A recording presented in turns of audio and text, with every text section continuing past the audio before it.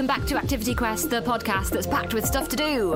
In this week's episode, Adam's off to a brand new exhibition at the British Museum, and we're finding out about mummification. My name is Bex, and every episode of Activity Quest starts with a Fun Kids presenter doing something awesome. All right then, Adam, where are you this week? Thanks, Bex. Yes, I'm here at the British Museum this morning for the brand new Ancient Egypt exhibition, all about hieroglyphics. And in front of me immediately, I've just walked in, are some really old, really ancient artefacts. Hieroglyphics were a form of ancient handwriting, and here's somebody that's going to tell us a little bit more. Hello, I'm Ilona Regulski. I'm the curator of Egyptian written culture at the British Museum, and I'm also the lead curator of Hieroglyphs Unlocking Ancient Egypt. This exhibition celebrates the decipherment of hieroglyphs, so Egyptian hieroglyphs, which are beautiful picture-like signs, but it was for a long time forgotten that they actually also represent a spoken language. So hieroglyphs were actually used to write spoken language.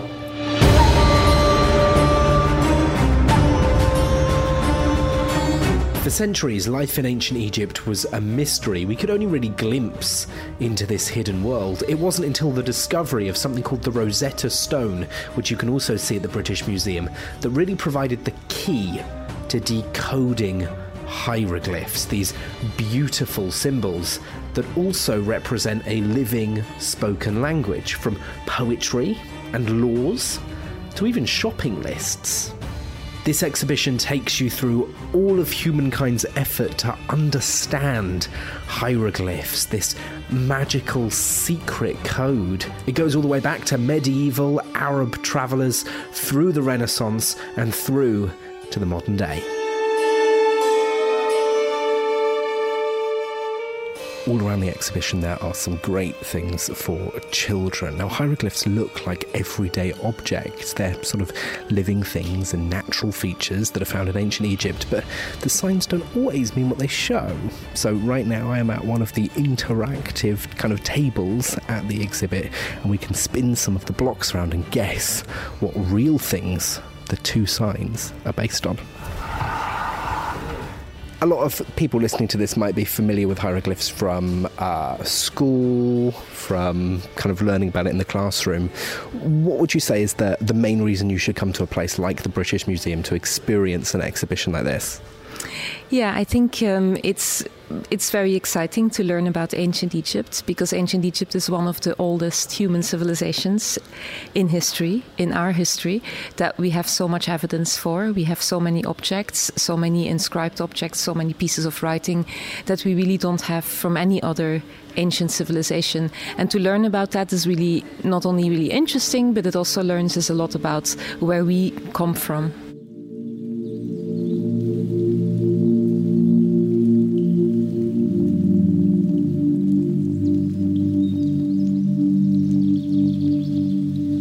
So we're here in the section Family, Society and Family, and family was very important in ancient Egypt, and we have a few objects in this showcase that show how families tried to protect their children from diseases, from dangerous animals, and so on.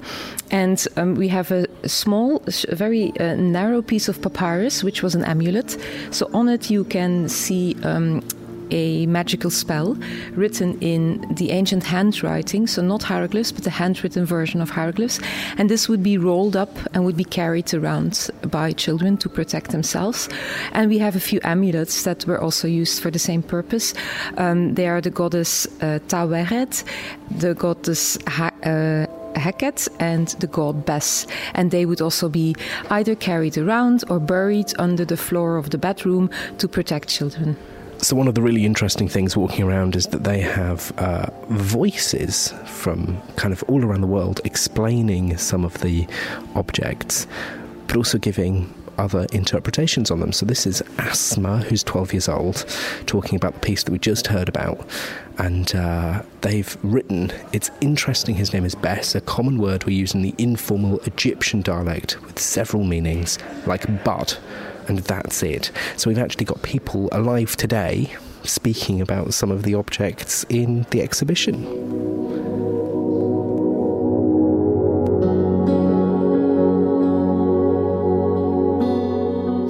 We've reached the end of the exhibition now, and there is a massive chunk of stone in a giant perspex box in front of us. It's called the Shabaka stone, and it records a myth in which a god created the world by reading aloud the names of gods, people, cities, and temples. And despite their aspirations for immortality, ancient Egyptians could never be certain that their writings would actually survive. But they did survive. They survived on stone, on papyrus, ceramic, metal, waiting to be decoded. That's exactly what this exhibition does.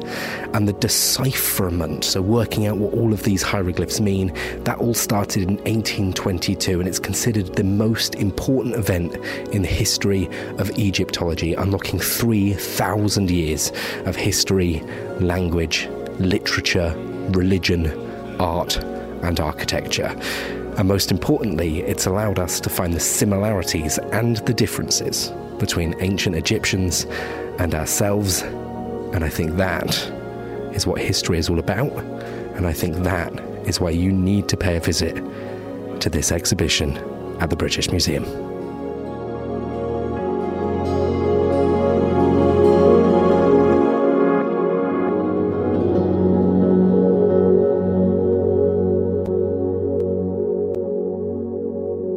Thanks, Adam. Now, to keep the Egyptian theme, here's Meg telling us all about mummification. The Egyptians believed in life after death, and they believed that they had to preserve their bodies so they could use them in the afterlife. The Egyptians believed that when they died, they would make a journey to another world where they would live a whole new life, but they would still need all the things that they had when they were alive. So their families would put things in their graves, and Egyptians paid vast amounts of money to have their bodies properly preserved. Egyptians who were poor were buried in the sand, whilst the rich ones were buried in a tomb, and it would take up to 70 days to mummify a body. Now, you've probably heard of mummies. You might have even seen some famous tombs like Tutankhamun's tomb. But today, I want to mummify something a little bit simpler. We're going to mummify an apple. Now, the key to mummification is preserving the body. So we need to get rid of all the moisture from the apple. So to mummify an apple, what we're going to need is an apple. We're also going to need an ice lolly stick, a cup of baking soda, half a cup of table salt, and a large Ziploc plastic bag. So hopefully all things that you have in the cupboard. Now remember, don't eat any of those ingredients because it is for our very important mummification experiment. So the first thing that you want to do is carve a face into your apple. You can use the end of the popsicle stick, or you can use like the end of a spoon or something, or remember, you can always get an adult to help you with a knife. Now mine's a little bit, it's a while off Halloween, but I've gone a little bit Halloween themed with mine. I've carved some kind of pumpkin style eyes. You can make it look like anything that you want to. Just carve some nice bits into the apple, and then get the popsicle stick and just stick it in the bottom of the apple like a handle. Do you like when you see those toffee apples? It kind of looks like that. Now, the second thing you want to do is mix the salt and the baking soda in your plastic bag together, just like I am.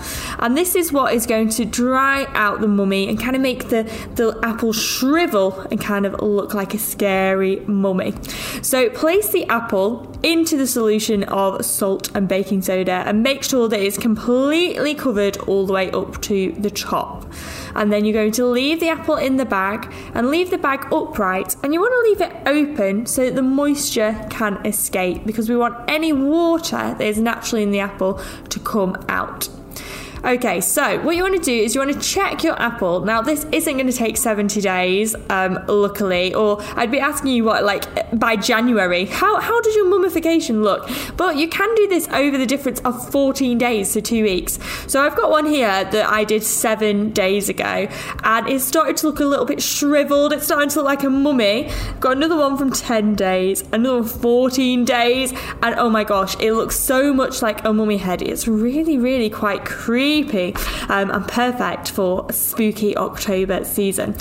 What you can do, and what I quite like to do, is I make a little diagram and I've taken a picture every day so I can see how the different apples change and how the mummification process works. It's a really interesting experiment. The apple, I wouldn't eat it afterwards. It's going to taste disgusting, very salty, definitely avoid. But it's a really interesting way to see how mummification would have worked in Egyptian times. They might not have used salt and baking soda, they would have used other things, including salts, but it's a very similar process.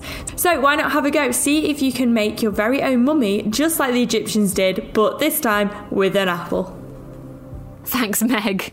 So remember, there's loads of episodes of Activity Quest that you can go back and listen to any time you fancy. If you're after some more suggestions, just scroll back in your podcast app and pick an episode you like. Pretty easy, right? Whatever you do and however you do it, tell us, please, because I'm pretty nosy and I want to know. Go to funkidslive.com/activityquest and remember to rate, review and follow this podcast wherever it is you're listening to it. I'm Bex, and this has been a podcast from the UK's children's radio station, Fun Kids. Listen to me on your DAB digital radio, online, on the free Fun Kids mobile app and on your smart speaker. Just say, play Fun Kids every weekday from 4 p.m. See you soon.